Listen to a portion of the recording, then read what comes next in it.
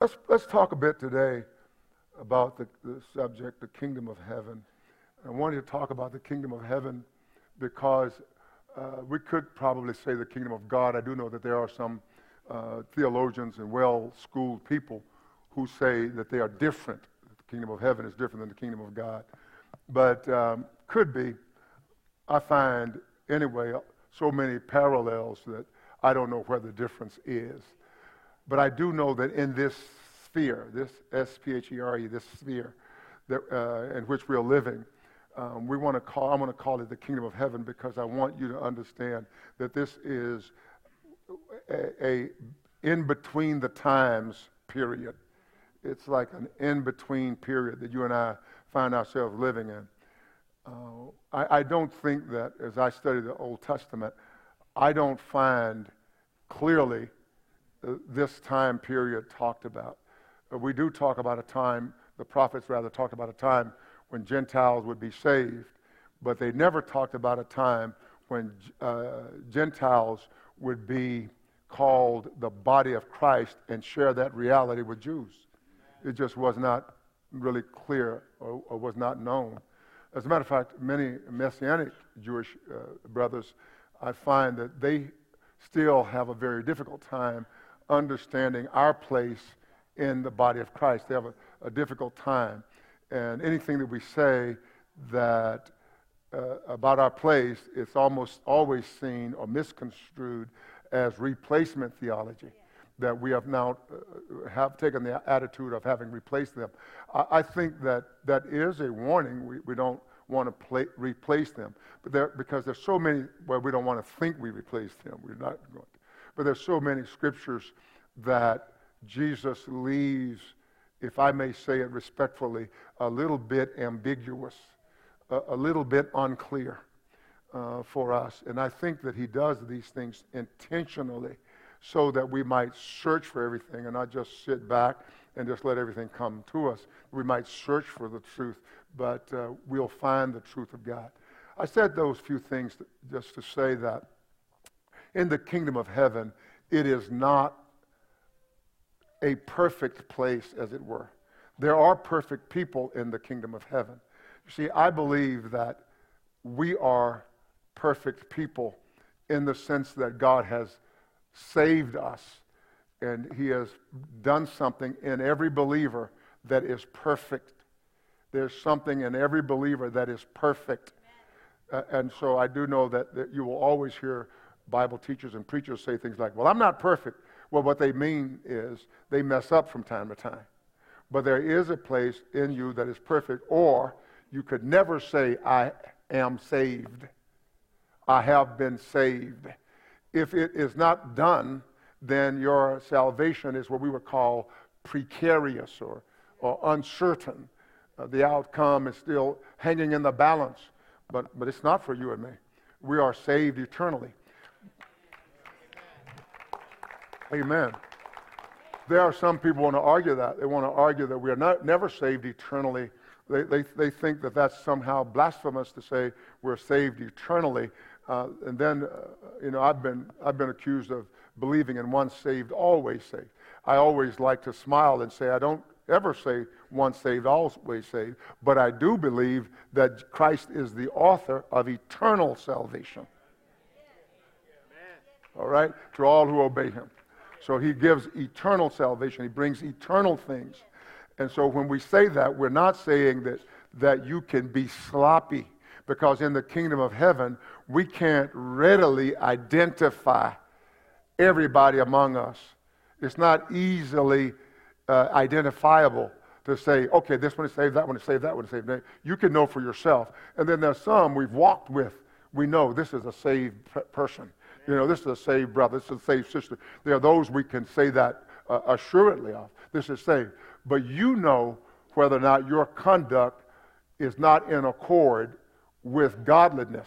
Now that's not always a sure test that you're not saved, but it can be that you persistently walk in ungodliness, things like unforgiveness, unrighteousness, unholy, those things. Then we can say, wait a minute, something's wrong with this picture. So you want to be very careful, however, doing that, because we don't want to condemn people because that's not our place. Okay, this is just some things I wanted to say about the kingdom of heaven. Maybe one or two more. Because in this place, the kingdom of heaven, you have good and bad. You have wheat, that's something good, right?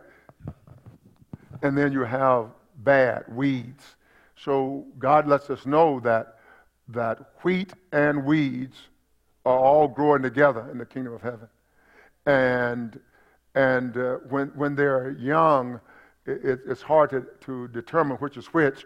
When they grow up, you don't want to pull them up, because if you pull up the weeds, you will always pull up the wheat, and you will destroy the crop. But you want to wait until the harvest time comes. So we're teaching on these things so that you'll understand harvest time. Let me say this in case I don't get to it. That your comportment, your deportment, as you carry yourself, your conduct in everyday life, is a litmus test. And what God is going to do when Jesus comes, he is going to deal with everything that's false. What Jesus does is he gives us an understanding that you and I must live like men and women who are expecting their master. And this is part of the message today. You want to live a part of the intent of the message. You want to live in expectancy. Amen. You don't want to live like you don't want him to come home. I remember when I was a boy, Mom and Dad would leave the house and they would tell us, okay, do this and this and this. And my younger brothers may not have been told that, but the older ones of us were told, do this, this, this, this. And when they left home, we did that. And when somebody would say, they're coming, we would run. I mean, it's a true story. We would run and start to try to get our work done. Invariably, it's like Daddy sped up. But he didn't, of course. But it was like that. He mashed on the gas. He got there and he caught us with our work undone. He caught us with our work undone. Now, I don't know about you, how you grew up. I grew up in a good home, good parents. But there were always consequences.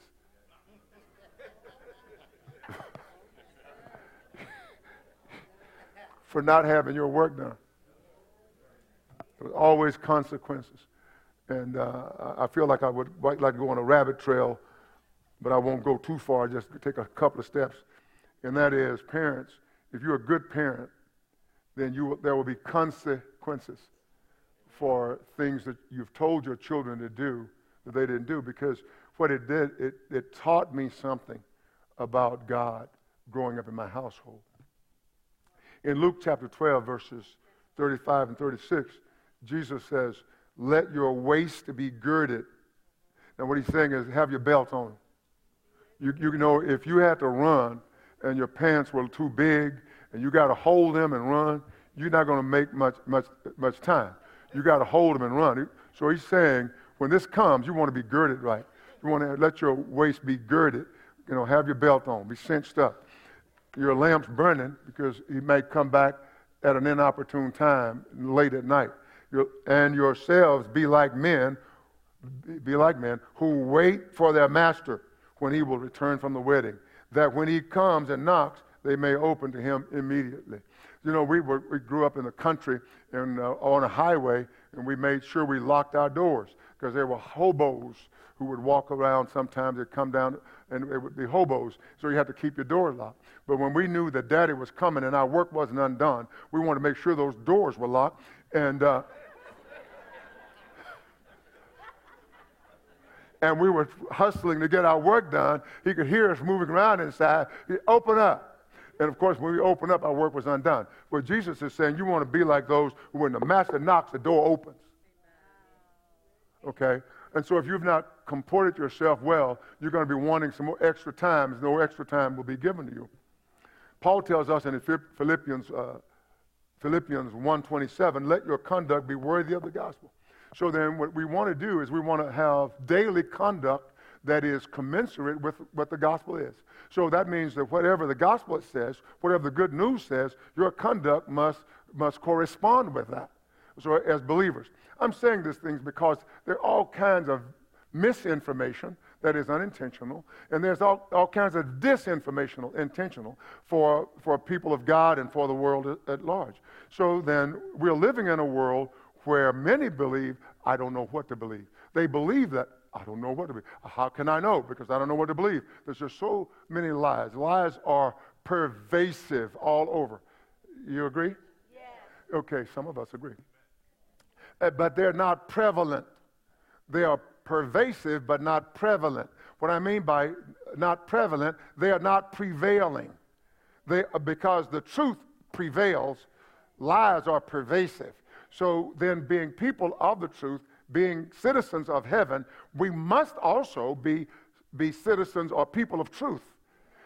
Now, I want you to really get this, because you are to stand in stark opposition to all lies, not some lies, all lies. So if my friend lies, I'm still your friend. If I don't want to point at anybody, but you know what I'm saying. You know.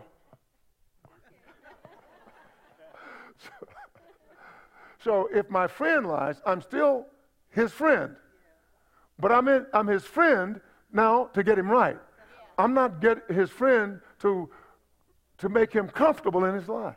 Are you with me? So as a citizen of heaven, I must be of the truth, not sometime, not a convenient truth. No, all the time I must be, because the heavenly citizen is this kind of person. He says, let your conduct, let the way you behave, let the way you move, you live your life, be worthy of the gospel.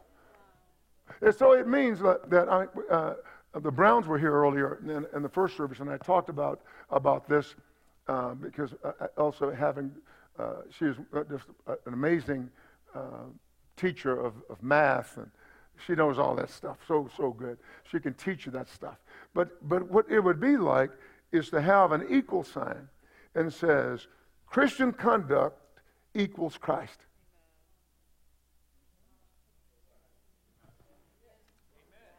That's what it says. Let your conduct be worthy of this gospel of Christ. So then what I am living is the same thing I am preaching.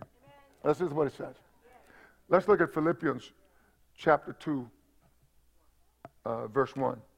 Now, as you find that, let me say that Jesus is giving us all this information, not just to be something to hear, but something to be lived out. He's giving us all this amazing and wonderful information so that, and not only just the hearing of it, but now he gives us the ability to carry it out by giving us the Holy Spirit. And so now we have the ability to live out the very words of God. We are citizens of another world. Paul says, therefore, if there be any consolation or encouragement in Christ, if any comfort of love, if any fellowship of the Spirit, if any affection and mercy, fulfill my joy by being like-minded, having the same love, being of one accord and of one mind. Being of one accord, of one mind. Now what Paul is saying here is that he says, fulfill my joy by being like-minded. This is an amazing, I want to say experiment. Forgive me for that. That's not a great word. But this is an amazing experiment here in our fellowship. We've all come together by the Spirit of God. He's bringing those people he wants here, and we're bringing it. And look around you. Just take a look around. You may not be able to. Just take a moment and look around and just see everybody. We got so many different outwardly look different people. They look different. I can tell you, we come. Even those of us who look the same, we come from different backgrounds. We come from different cultures, and even national cultures. We come from different races, different ethnic groups. We even come from, even if we're the same ethnic group, we come from different family cultures. And so all this diversity is here. It's amazing how that is. And what Paul says is, but I want you all to be of the same mind.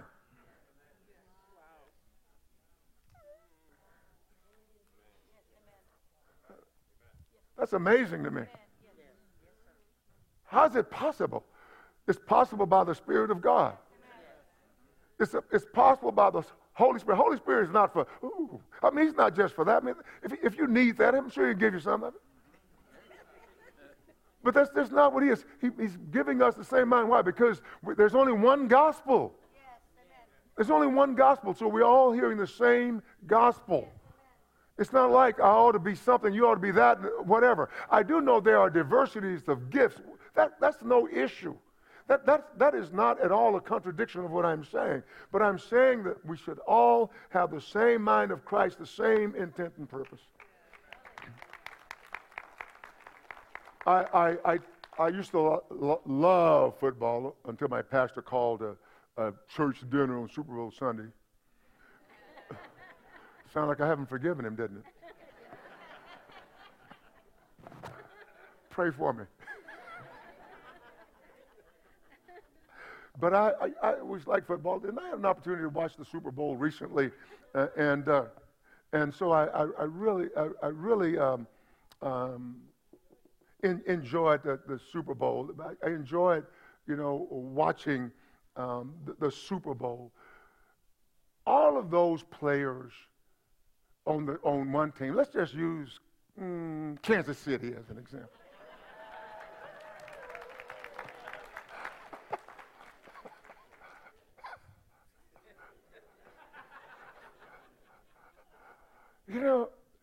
Everybody wasn't doing the same thing, but they had the same goal. And that's the purpose of God in the earth for all of us. We're citizens of heaven. We must have the same goal. If the team is going in this direction and one of our members is going in that direction, we don't turn around and follow.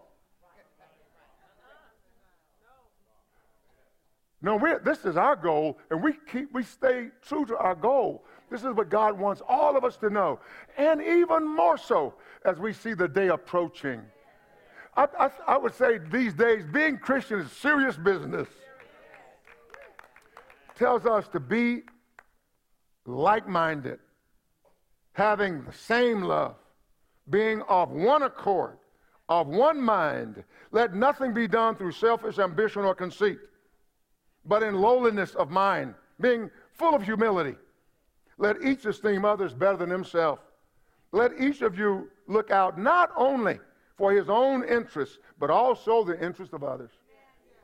It's right for you to look out for your interests, but not against somebody else. Not hurt somebody else to reach your goal. Not be selfishly ambitious. It doesn't matter who you walk on. It doesn't matter who you hurt in the church. Don't mind hurting people. I hate to hurt people. Even when God tells me, say this, Jesus, that's going to hurt. Say it. Because by doing it, I help. But it still even bothers me to do that.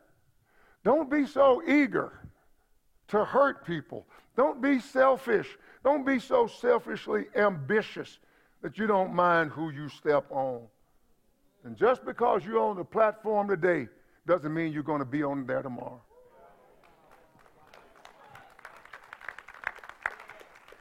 Because we are being judged daily, so that we won't be judged with the wicked. So God is going to be promoting and demoting. You're going to see it. You're going to see it. No. So let's keep on. I want to give you a little bit more Christian conduct, because I didn't develop this message because I saw something and wanted to develop the message. I was in some place in the world, and Sister Rose called me and asked me, or texted me or something, and said, what will be your message? I'm going, okay. I'll get back with you. And so the Lord just put it on my heart to teach on the kingdom of heaven. And I'm so glad he did, because what we want to do is understand this in-between time between the first coming of the Lord and the second coming of the Lord. So we want to know what's going on in this time. And so Jesus is telling us by these amazing parables that there's going to be good and bad stuff. Actually gives an example about the wheat and the tares. He gives one about a sower sowing seed, and some falls on the path, on the wayside, some falls amongst thorns, and some falls on rocky ground, and then some falls on good ground. So we got all of that in the visible church. Wow. He tells us one about a drag net that is thrown by a fisherman. He throws this big drag net, and then he pulls it into the shore, and there's all kinds of fish in it. And he separates the good from the bad. And so what he's showing us, is that there are all kinds of fish. Just like out in Corpus Christi Bay, you could throw that out, and you're going to get all that. You're going to get some shrimp. You're going to get some crabs in it. You're going to get some dogfish in it. You're going to get hardheads, really a lot of hardheads, probably. But you're going to get some good fish too, and you're going to separate the good from the bad. And that's what this is all about. God is, this grace that we talk about, grace. We sang a great song, I think, last week about that, grace, wonderful grace. Grace is not allowing you to be crazy till Jesus comes. We sometimes have this crazy idea of grace. The grace just, I know I'm tired, so I got the grace. You're going to get the door, man. Grace is space to get it right. All right? So let's keep reading, huh? Are you okay with me? Thank you. In Philippians chapter 3, let's start at verse 17.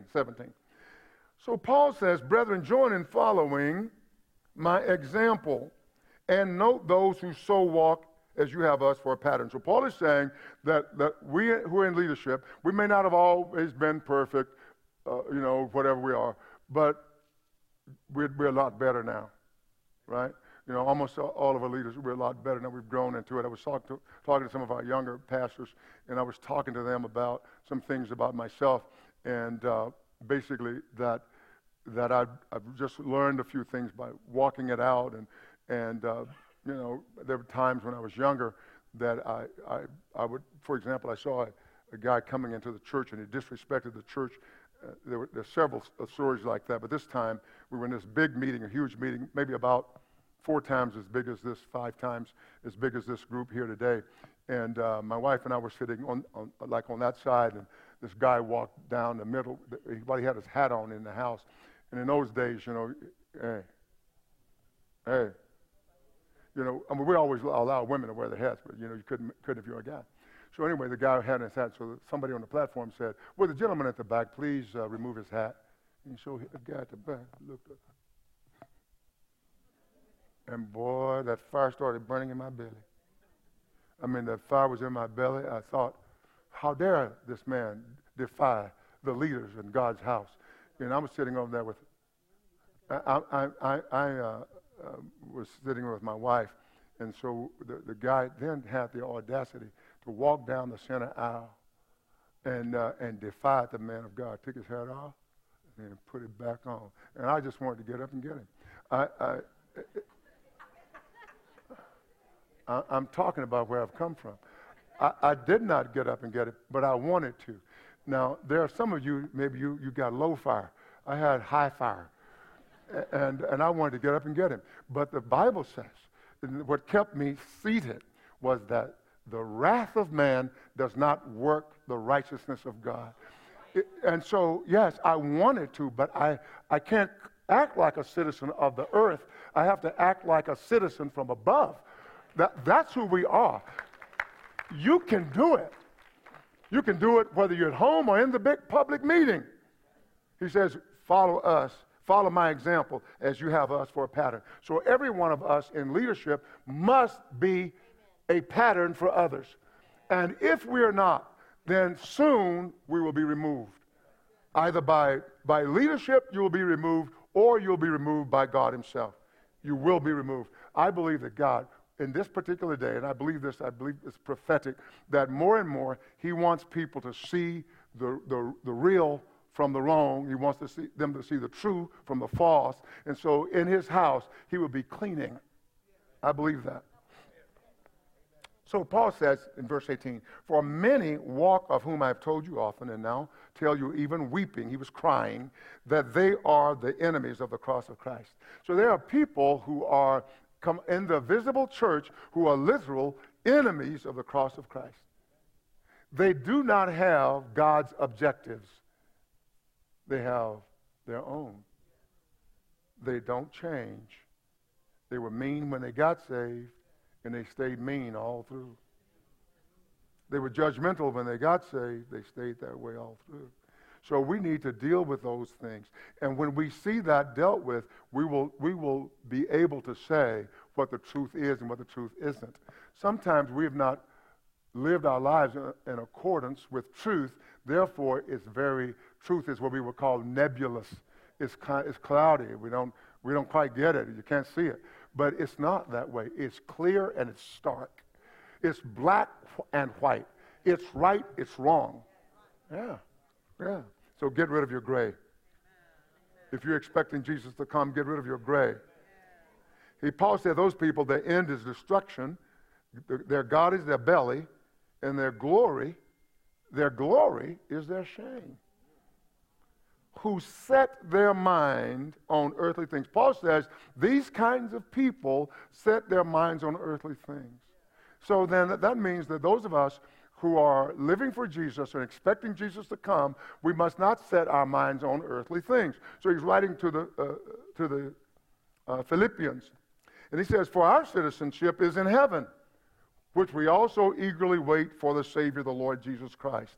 And so what Paul is saying here, the people of Philippi were living, they were citizens of Rome, but they were living like colonial people, colonists. They were living far from Rome, but they had Roman citizenship. So we Christians are living on the earth while we have citizenship in heaven. All right? Our citizenship is in heaven. So we must live like people of heaven, not earthly people trying to get there. All right? And God has empowered us with the Holy Spirit so we're able to do that. Okay, so the earthly people, like the people of Philippi, set their minds exclusively on earthly things, but we are, Paul is saying to his audience, they must set their minds on heavenly things. Are you with me? So you must not be so involved in earthly things that you contradict what is heavenly. Are you with me? Come on, I know the challenge is there. I know the challenge is there. So he says to us in verse 20, for our citizenship is in heaven, from which we also, these who are truly born again, also eagerly wait for the Savior, the Lord Jesus. This term, eagerly wait, translates from a Greek word that suggests a tiptoe anticipation and longing. You know, I was talking in the first service, I was noticing the Muchler boys. I call Pastor Tim's boys the Muchler boys. You know, so the Muchler boys. And I can see them, they are here somewhere. They're always here. But when they see him, they'll start doing this. Standing on their tiptoes. You know, maybe mom's kind of holding them, corralling them. Maybe corralling them, I like to use that word. And they are on their tiptoes, like they waited to get there. And want to go to daddy. They saw daddy. And I say, I love that because when I was a kid, that was where it was with us. Daddy came home from working on the railroad Friday evening. We were just waiting. So he says that those who are citizens of heaven are on their tiptoes, waiting for the Savior, the Lord Jesus. Is that you? Come on, is that you? Is that you? Is that the way you are? Or as Americans, is your life so great that you don't mind if Jesus postponed it? Your 401k is so wonderful and retirement is so good, or my view for retirement is so good. Wow. Are you on your tiptoes? Is that what's going on in you? Longing. I just want Jesus to come. No, we don't seem to be that way anymore. That means if we're not that, it means that the salt has lost its savor. We must stay salty. Not as the world sees salt, but as God does. Let's look at this. He says in Ephesians 2:19, so then you are no longer strangers and aliens, speaking of Gentiles, but you are fellow citizens. Look around you.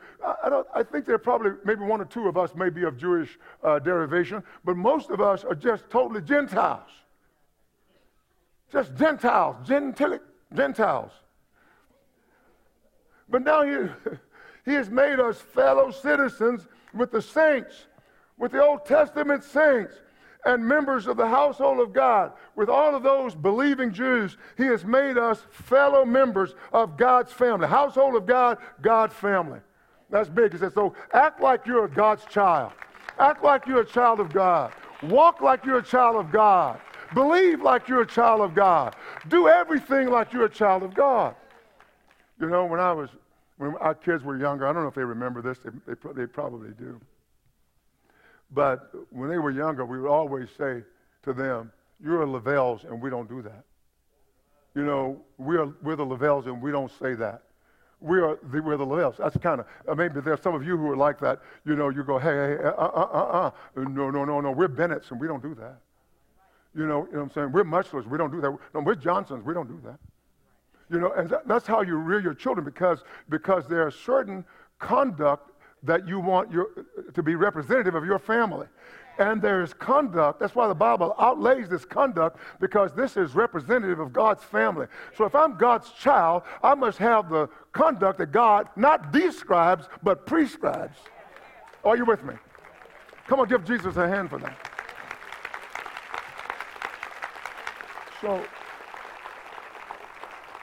So in the kingdom of heaven, you're going to see things that contradict what I've just said, but that's how you know they are not who they say they are, or they've not developed yet. And so I like to have patience, because I don't know whether they're weeds or just haven't developed yet. I like to, you may say, well, Pastor, you're just too slow. Well, I am slow. You told the truth on that one. But why am I slow? Why am I slow to overcorrect? I don't want to overcorrect because maybe they're just developing. And I don't want to stunt the growth of those who are slow in developing. Follow the Holy Spirit. Follow the Holy Spirit. Let's look at Romans 8, verses 28 through 22. Through 22, 23, and 25. Are you there? You see it? For we know that the whole creation groans and labors with birth pangs together until now. So he says the whole creation is waiting on something, waiting on the development, waiting on the manifestation of us, the sons of God. It's waiting on that. It's waiting on that. The creation, it says, is straining, it's laboring, it groans. All the creation, not just the earth, all of creation. The planets, everything. They're laboring. He says, not only that. Now that's powerful enough to just think that creation, everything that God created, been tainted by the rebellion of Satan. And now it's groaning and laboring in birth pangs until now. He said, not only that, but we also, who have the first fruits of the Spirit, of the Holy Spirit, even we ourselves groan within ourselves. Now listen to what it says. On tiptoes, eagerly waiting, tiptoed, eagerly waiting for the adoption, the redemption of the body. And so this does not mean that you're not a child of God now. You are a child of God, but in the resurrection, when Jesus comes, he's going to give us a glorified body. So you are not waiting on to be called a son of God, because right now you're a son of God. That means that you're able to do God's business. But now, and later, the next thing is you're going to get a glorified body just like Jesus has. He says you ought to be living your life expecting it. Hallelujah, somebody. Hallelujah, somebody. Hallelujah, somebody. eagerly waiting for the adoption, the redemption of our body. So God's going to give you a new body just like Jesus, a body that can go through the wall, as it were. But what it really means is not going through the wall. It's no big deal. But what it means is there are no walls for you. That's what it means for you. It means that you can operate in the invisible and the visible alike. Hallelujah. That's what God wants for you. This is huge for you. This is what citizens must anticipate. Hallelujah, somebody. I'm a citizen of heaven. I was telling the first service that when we were living in the Middle East, my family, I didn't mind going there because in those days I believed, and I believe it was totally true as an American, if anything happened, my government thought I was important enough to send somebody for me.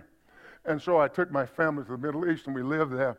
I knew that if anybody, got out of sorts in the country where I was, then my government would say, Don Lavelle is missing.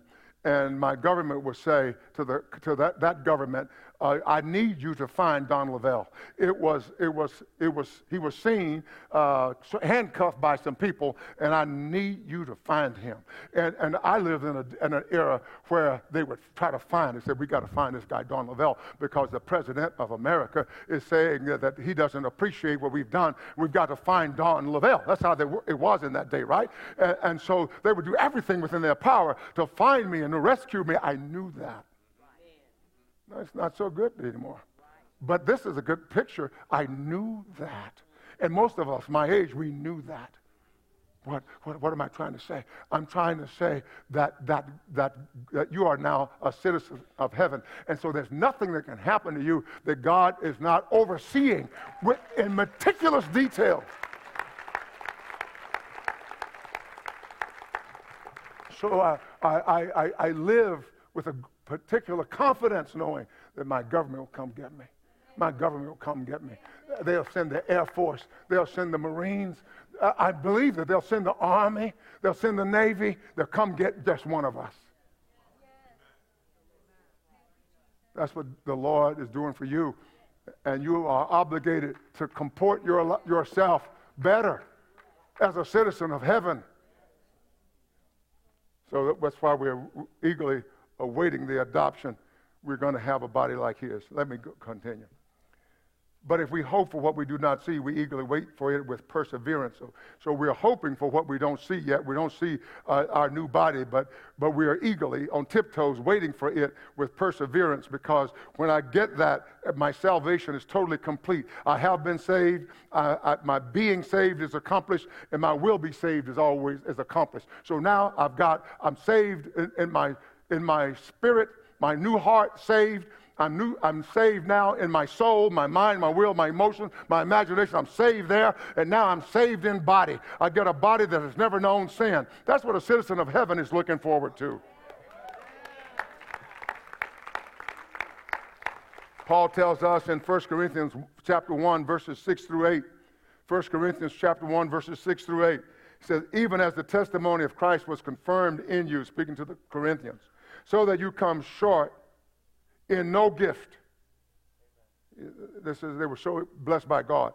It says, eagerly waiting for the revelation of Jesus Christ, who will also confirm you to the end. So these Corinthians, he says they were eagerly waiting. They knew something was coming. Something good is coming. How many of us are living with the expectation that something good is coming? Not just from Austin, Texas, or Washington, D.C. Something good is coming from heaven.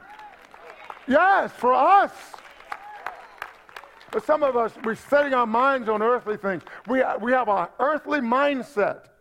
Wow, I see it all the time. I see it in Christian leaders. I see it in pastors. I see it in bishops. And I see it in the people. Wow. We can be better. We can be better. Do you want to be better? I want to be better. I'm eagerly waiting on the revelation of the Lord. I'm eagerly waiting on the Lord to come. I want him to come. I want us to get started in this amazing work that he has here on the earth in subduing everything. He says he's going to also confirm you to the end, that you may be blameless in the day of the Lord Jesus Christ. And this is what grace is doing. Grace is giving us space. We will be blameless. We will have walked out our salvation. We will be ready for the coming of the Lord. We will be so ready. Not that we are cocky and arrogant in our own ability to do something, but we have come to a place where we understand the plan of God. We are cooperating with God. That's why we are on tiptoes. In Hebrews chapter 9, verse 28, he says, Christ was offered once to bear the sins of many. So he gives us context. Christ was offered once. And so Christ's his sacrifice was so efficacious. Efficacious means that it was so effective that we couldn't say effective. We had to get another word. It was so efficacious. He says, now this is what so he bore the sin of the whole world. To those who eagerly wait for him.